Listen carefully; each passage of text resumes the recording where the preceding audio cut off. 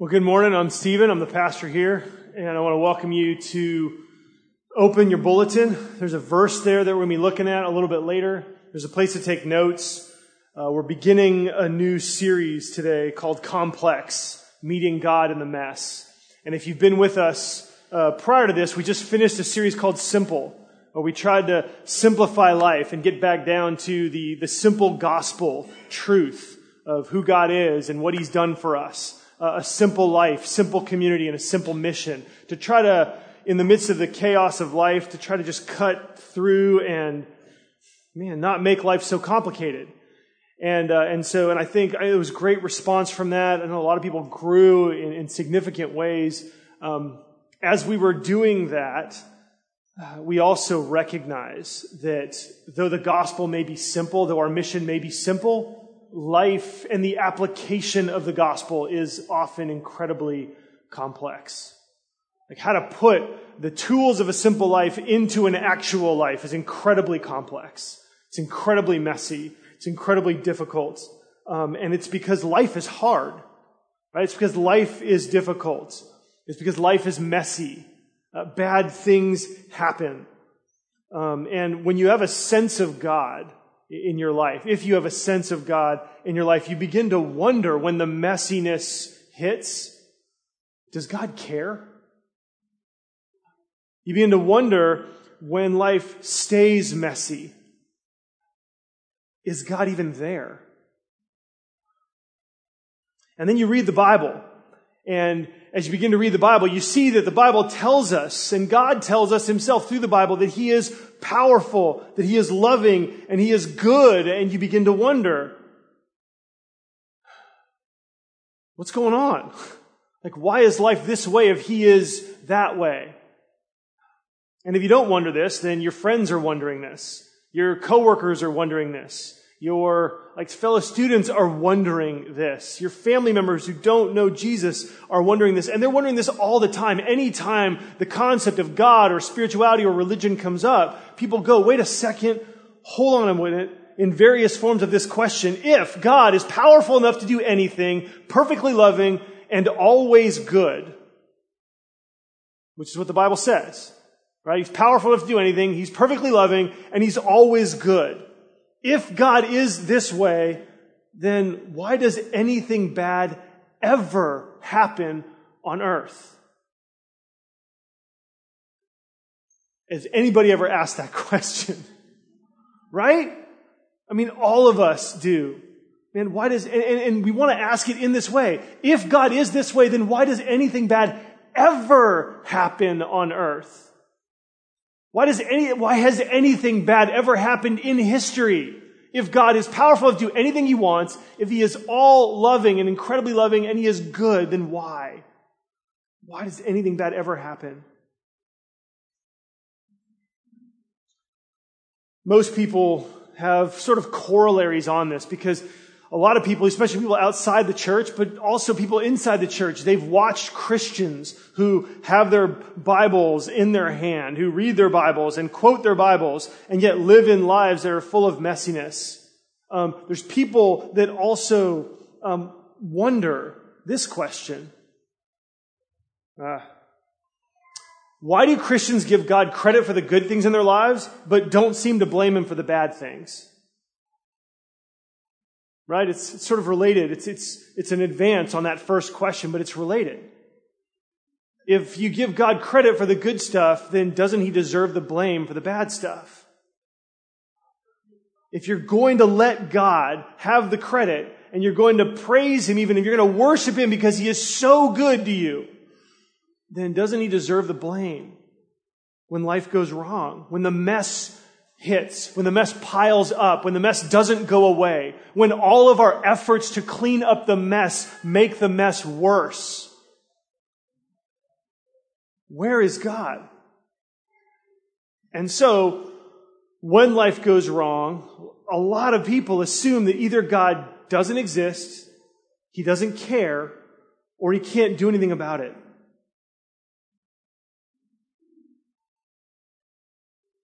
Is there another option? I mean, can there be another option? I mean, how can this be? I mean, when everything in our lives tells us that God either must not know or not care, how can we meet God? How can we find God in the mess of our lives? And there's a little bit of good news, because this question, and it's not just a question, right? It's not just an intellectual thing, but man, it's something that grips our hearts. Right? We're not talking about theological minutia. We're not talking about like, hey, how do you come up with a good answer to like dazzle your friends in a conversation? Or when somebody comes with a question, like these are incredibly personal things that we experience. God, why has my life fallen apart? What have I done to deserve this? And why does he treat me this way? Why does she treat me like this?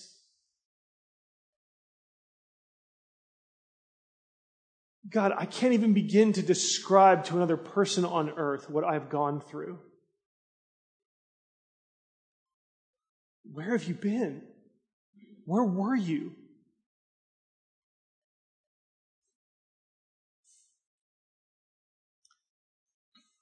Let me just share with you some verses that are in the Bible. These are verses that God has inspired people to write. Psalm 13, this is not good. Let me read to you a couple verses that are in the Bible. Psalm 13 verse 1 says this. We're going to sing this a little bit later, because we need to take these words onto our lips and learn to speak them out of our faith. Psalm 13:1 says, "How long, O Lord, will you forget me forever? How long will you hide your face from me?" Have you ever felt that way? God, where are you? And why aren't you here? And how long will you be absent? Psalm 88 verse 14. "O Lord, why do you cast my soul away? Why do you hide your face from me?"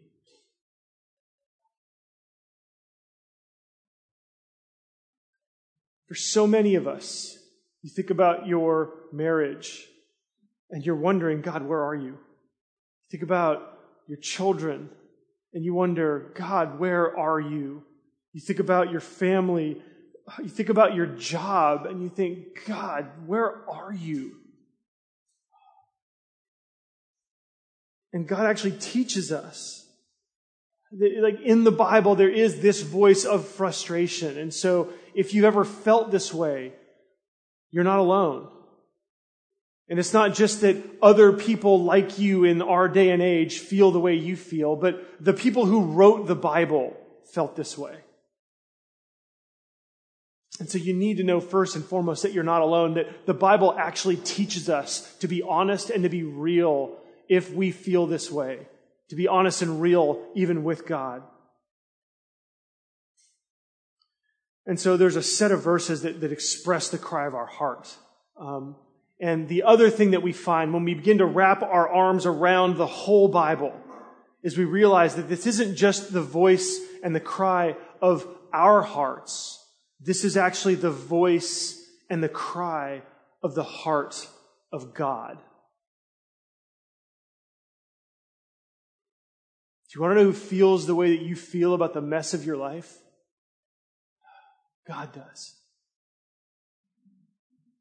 God does. Let me just show you some verses. Genesis 6, verse 6.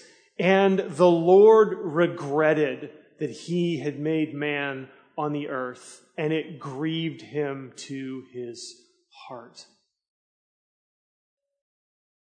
When the evil and the wickedness and the abuse and the debauchery of human life escalated, God got to the place where he was sorry that he even made people in the first place. It grieved him to his heart. 1 Samuel chapter 15, verse 11. This is God talking. "I regret that I have made Saul king, for he has turned back from following me and has not performed my commandments." God chose Saul to be the king over his people Israel, and Saul turned his back on God. And it was so awful that as God was watching this unfold, as God saw the destruction that the political leaders of the day could have on the people and on the country, God said, I regret that I made this guy king.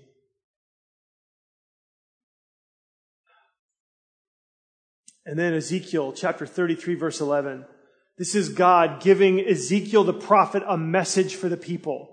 And this is what he says. Say to them, as I live, declares the Lord God, I have no pleasure in the death of the wicked.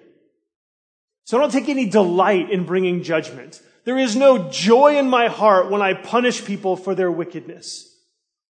But that the wicked turn from his evil way and live. Turn back from your evil way. Why will you die, O house of Israel?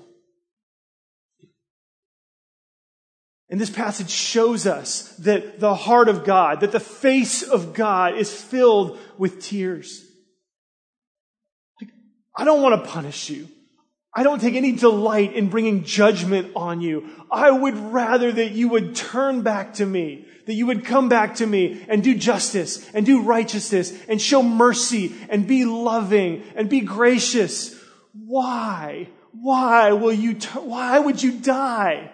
Why would you stay the way you are that my judgment would fall? Why? And so you have God pleading with people. You have God coming and saying, I don't want to do this. Please stop. Come back. Why would you choose this way? And so it's not just our frustration over the mess of life. It's not just our pain and our anguish, but God himself in his heart is full of anguish and mourning and even weeping. Because Jeremiah, who was called the weeping prophet, as a reflection of the heart of God, he said this in Jeremiah 9:1. He said, "Oh, that my head were waters and my eyes a fountain of tears, that I might weep day and night for the slain of the daughter of my people." And so even as the judgment comes upon God's people, even as judgment falls on them, God is weeping rivers of tears over what his people are going through.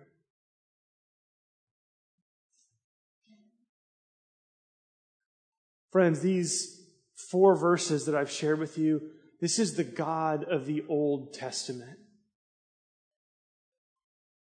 Okay? This is the God of the Old Testament. You need to know that.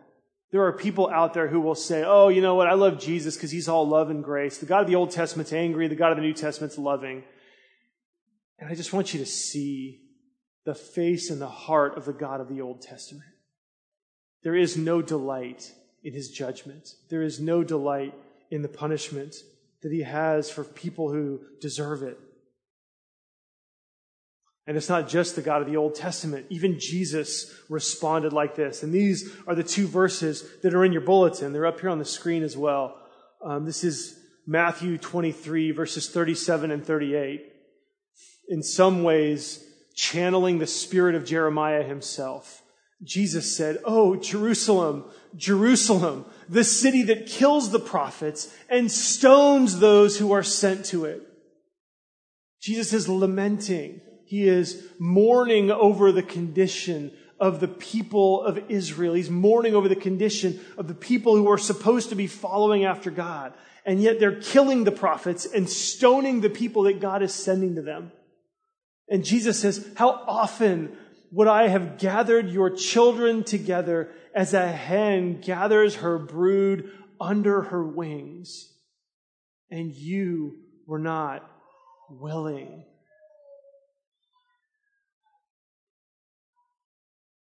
I was willing to gather you and to protect you.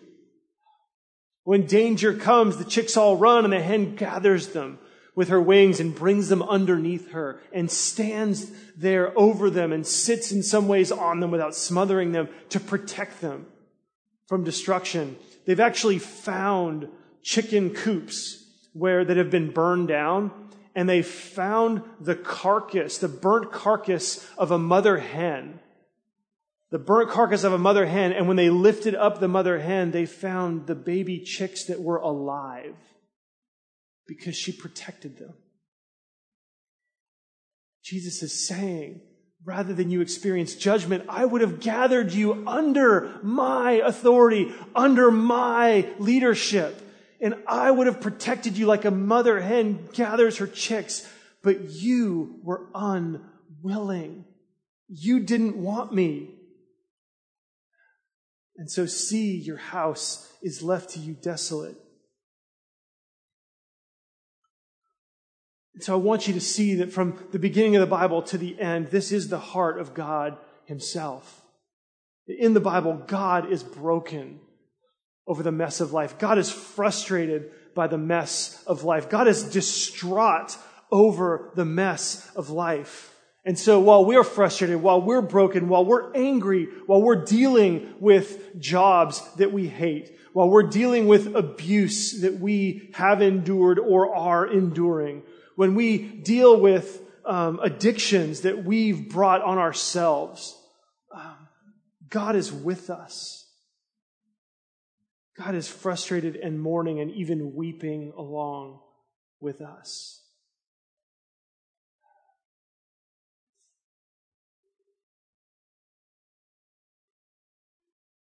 The question that I ask myself, which I'm sure many of you are asking as well, is then, well, if God is reacting this way, then why doesn't he stop it? Like, why doesn't God stop the bad stuff? I mean, if God is powerful enough to do anything, and he is perfectly loving and always good, then why does anything bad ever happen on earth? Why doesn't he just stop it? And I think that the answer lies in the fact that God has made us in his image. As people that are made in God's image, God has given us a will and the ability to choose. And the tragedy of life's mess is that we are able to choose to follow God or to reject his ways. And the greater tragedy is that we live in a world where the people around us have a will and the ability to choose what they're going to do with their lives and with their days.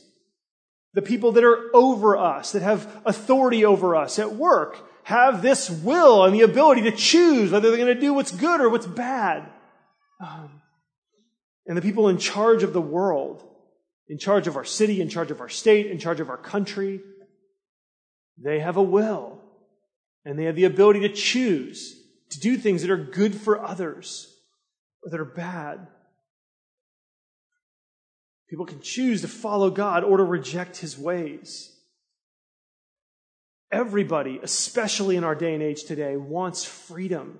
Nobody wants to be told what to do. Nobody wants to be told that they can't choose whatever they want. People make all kinds of money just by standing up in front of other people or writing books that say, you can have anything you want if you just work hard enough. Like, we eat that up. Nobody wants to have limitations or restrictions. And from the beginning of creation, God gave people freedom. And so if free will exists, then people can use that free will to do things that God doesn't like. People can use their will even to break God's heart. I think that people have argued this. This makes sense to me. I think that free will is required for love. And that's what God wants. God wants a relationship with us. He wants us to choose to serve him. The Bible says, choose you this day whether you will serve God or you will serve yourself or idols or other gods. I think without this kind of freedom, we just become puppets and God's up there as a marionette. And there's no relationship there. And so that's why things are the way they are. It's not God's fault. It's ours. And so, and when I say it's ours, it's the collective fault of the human race. Okay? This doesn't mean that everything bad that's happened to you is a result of something that you have done to deserve it. We're going to talk about that in future sermons in this series. But we all have contributed to this. Okay, some have contributed to the mess of this world, and sometimes using the word mess is not strong enough, but to the evil of this world, to the brokenness of this world, to the vandalism that we all then have to live in of this world. Evil exists because people as a whole have turned their back on God and on His ways. People have walked away from God. If people had stayed with God and honored Him as God, then there would be love in the world. There would be joy in the world. There'd be peace in the world. There'd be patience and goodness and faithfulness and gentleness and self-control in the world. But the more we turn away from God, the more we turn our back from God, the more we lose those things. The image of God is hardwired into all of us. We were born, made in God's image. But when we turn away, when we turn our back on God, you end up like unplugging from the source. And just like your phone, the image of God in you will die over time. And so people wrestle with this idea of free will and the sovereignty of God and his control over all things. And we've already seen God's reaction, right, to when people use their freedom to do evil. And so life is this mess, this growing mess that's swirling around us. Right? The evil that's done to us from other people, the evil that we ourselves do. The mess of life overwhelms us like a flood, and we want to get mad at God. We want to blame God. And the question is, where do we find God in the mess? My experience has been that when I look up, God's not there when life's mess hits. In fact, I find that when I look around for God, I find Jesus usually about right here. I find Jesus right next to me. Usually I don't see Him because when I turn around, if I'm not looking carefully, I'll miss Him because normally when the mess of life hits me, Jesus is right next to me, but He's on His knees, begging and pleading with God on my behalf.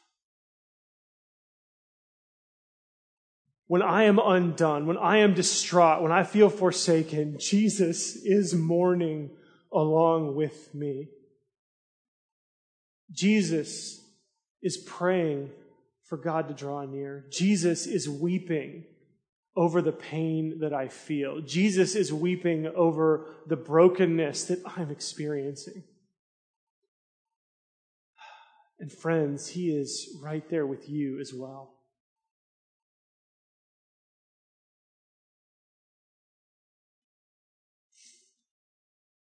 N.T. Wright is an author, and he has written a book about prayer.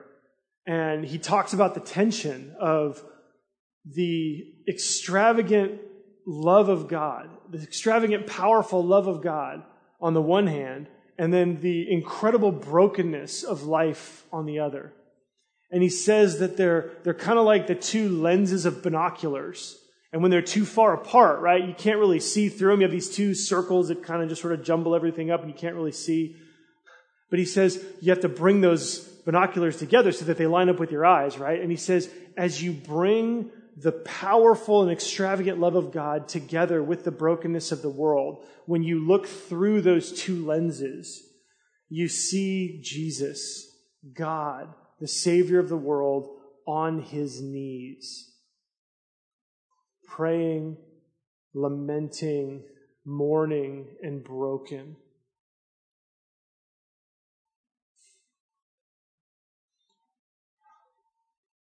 And this is where I find Jesus. I mean, this is where I have found Him. In the times when I have felt most alone, in the times when I have felt most confused, in the times when I have felt most just distraught, not knowing which way to turn, I have found Jesus. And when I finally see Him, he just looks up at me with tears in his eyes and he says,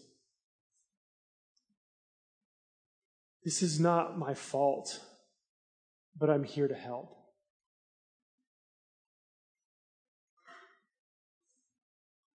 And so into the mess of life, we can meet God. And when we meet him, Jesus says, "This is not my fault, but I'm here to help."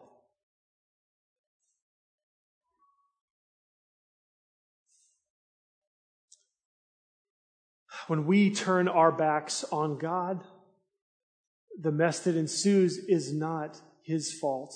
It's ours. But Jesus is here to help. He gives us real authority and real power. Like what we do actually matters. The things that we do matter to him and to other people. They affect the course and the trajectory of our lives.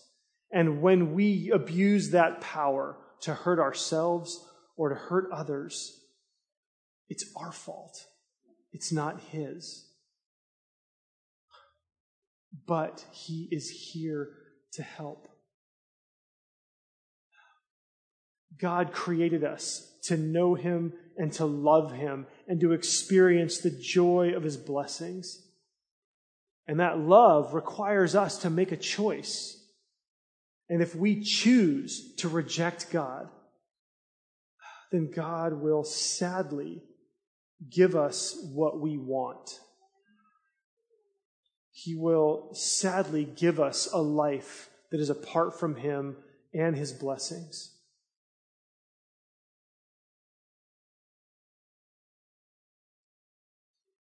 And when we do that, Jesus again says, "Look, this isn't my fault, but I'm here to help."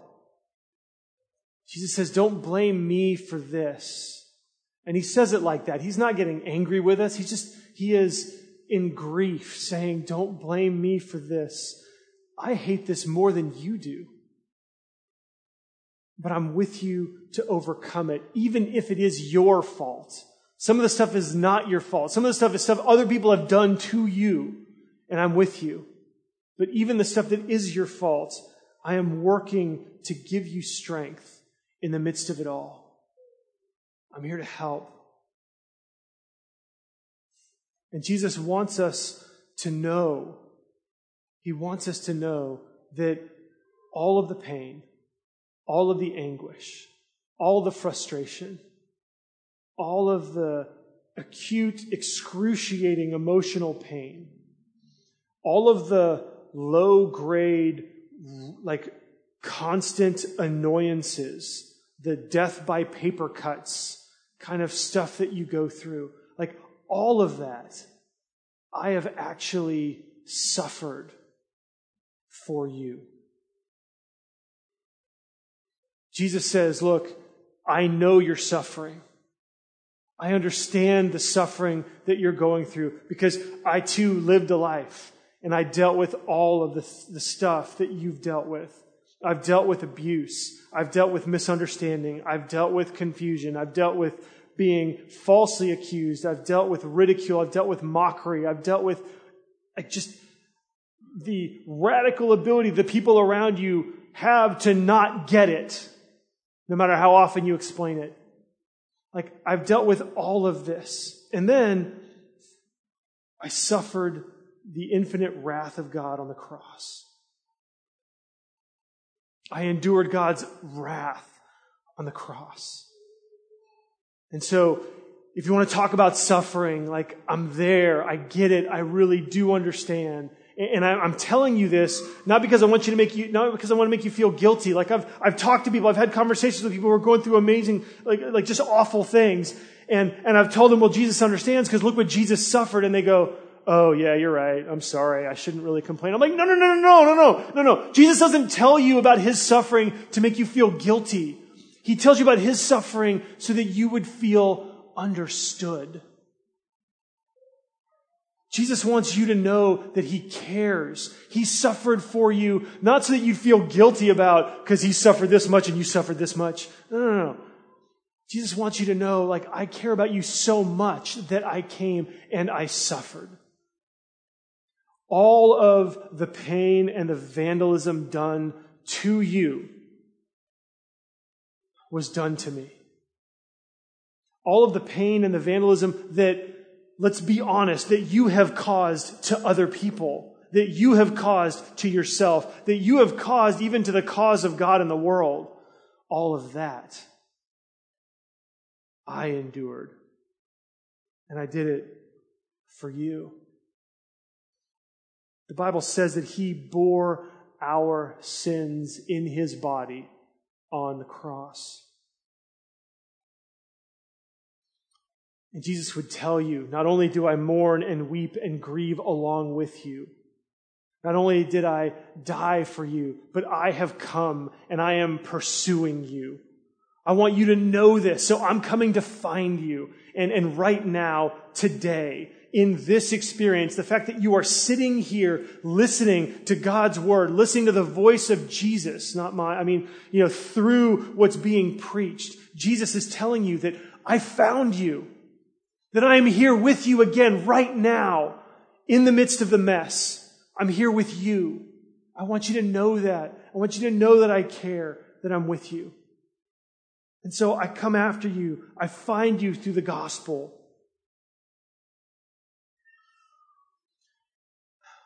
And when Jesus suffered on the cross, they put him in a tomb and they thought it was over.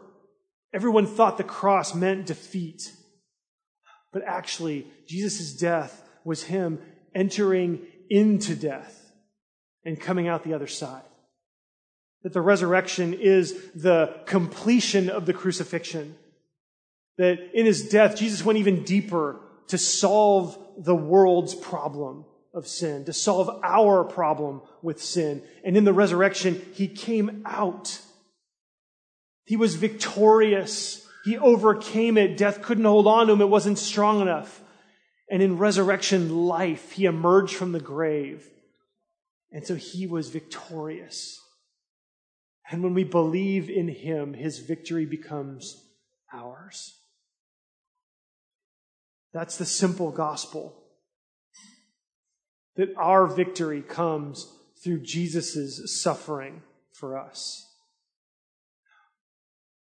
I was talking to somebody this week when he had this particular set of circumstances that went bad in a way that was very, very similar to me. So as he's describing the circumstances of how the circumstances of life went bad, I was like, wow, I deal with this exact thing and I deal with this all the time. And for him, he said, when these things go bad, when the circumstances fall apart, I just think, God, you've abandoned me. You've abandoned me. Where are you? If you were here, this wouldn't happen. And I listened, and I tried to understand, and I tried to make sure I understood exactly where he was coming from. And I said, can I share something with you? I experienced the exact mess that you're describing. I experienced the exact brokenness that you're describing. And for me, I don't go to that God has abandoned me. For me, when I go to God with this, usually what happens is I see that God is saying, Stephen, hey, I love you. You're my son. I am with you. I give you strength. I give you endurance. I give you wisdom. This mess, you made this. This isn't me. This is you. You did stuff. You made decisions. You made about 8 or 9 different decisions that put you in this mess. Now, you're in this mess, and I love you, and I'm going to work with you, and I'm going to be near you, and you're going to suffer through this mess along with me. I'm here with you. I'm praying for you. I'm giving you wisdom. I'm making sure you know you're not alone. And so for me, I'm able to see that oh wait, this isn't God's doing, this is my doing. And so I just offer that up. Because for me, I could actually bring the mess and see God there with me and going, all right, God, I need to fix this. I need to stop doing these 8 things that put me in this mess every single week, right? I need to do this so that I don't get in this mess. Thank you for not abandoning me. And so I offered this perspective up. And he said, I've never thought about it that way.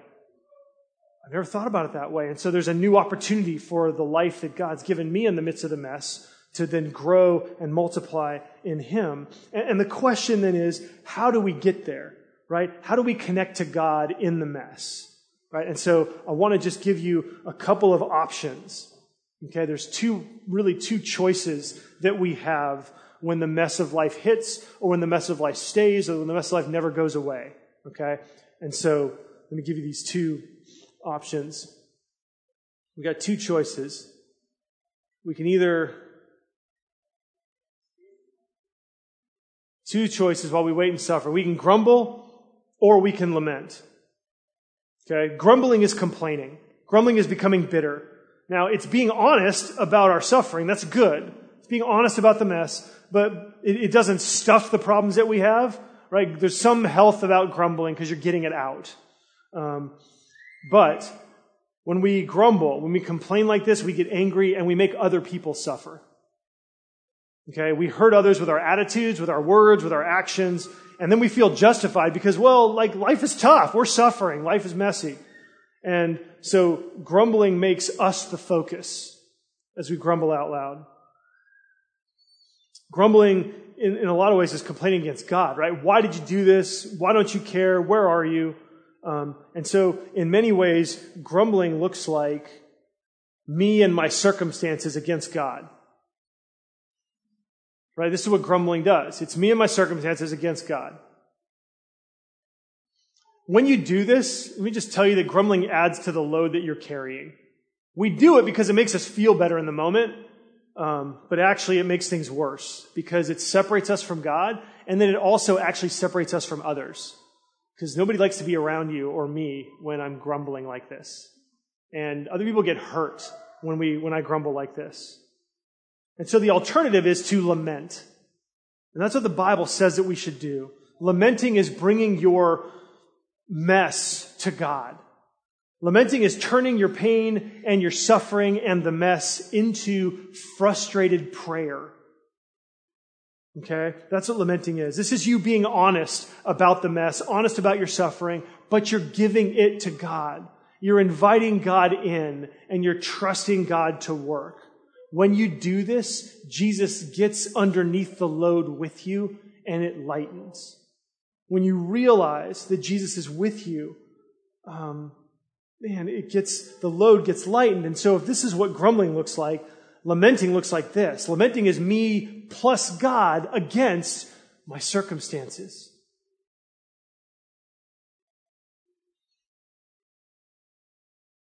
That's big. When you lament, God joins you. When you're on God's side against your circumstances, things change. Because even then when you're frustrated alongside God. Like what this does is you turn around, you see Jesus is praying, and you say, I'm going to join him. I'm going to join Jesus and cry out to God with him. And now I'm not alone. Now Jesus is with me. And so what happens here is that lamenting turns suffering into communion.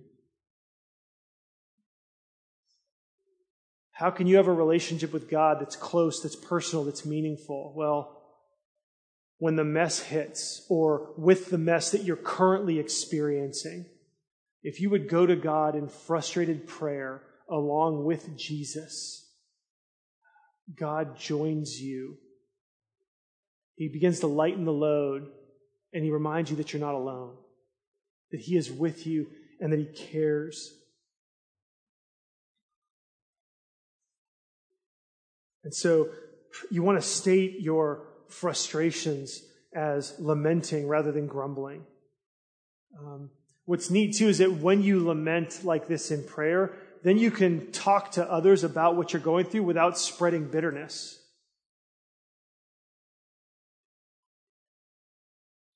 And so grumbling would say, I hate the way my wife doesn't respect me. Okay, that's what grumbling is. Lamenting, though, is praying and saying, Father, I long for my marriage to heal. See the difference? Grumbling says, I can't stand the way my kids don't listen. But lamenting says, Heavenly Father, I long to have a better relationship with my kids. Grumbling says, I hate my job. But lamenting says, Father in heaven, I wish I had better appreciation for my job. I wish it were more satisfying than how it feels now. Grumbling says, man, those people are evil. But lamenting says, Heavenly Father, I've been hurt by them, and I am struggling to respond the way you want me to. Grumbling would say, I hate the two political candidates for president. I can't believe our country is in the political state that it's in. Add emotion, add expletives, Lamenting says, Heavenly Father, we've done this to ourselves. Would you heal our nation? Would you give me your patience and your understanding? And would you add your people into the political process on both sides of the aisle who can represent you and influence the people who are in charge? When you get to that place, you're actually kneeling with Jesus, and he is with you. This is just the beginning of dealing with the mess of life. We're just starting. Next week, we're going to talk about the powerful ways that God does influence and affect the circumstances of life. But it's important for us to know that first and foremost, God understands our cry, and he cries along with us. And so this week, I would encourage you, in all of your frustration, in all of your pain, in all of the mess of life, turn your grumbling into lamentation and meet with Jesus. Let's pray. Jesus, thank you. Thank you for not leaving us alone. It is so easy for us. It's so easy for us to feel like you've abandoned us when things get bad. And we thank you for the Bible. We thank you that the Bible reveals this part of your heart. God, thank you for caring so deeply, for being moved emotionally by the brokenness and the mess of life. Thank you for being with us. Help us to see you in our mess and turn our grumbling into lamentation. Help us to lament this week and to meet you in our mess.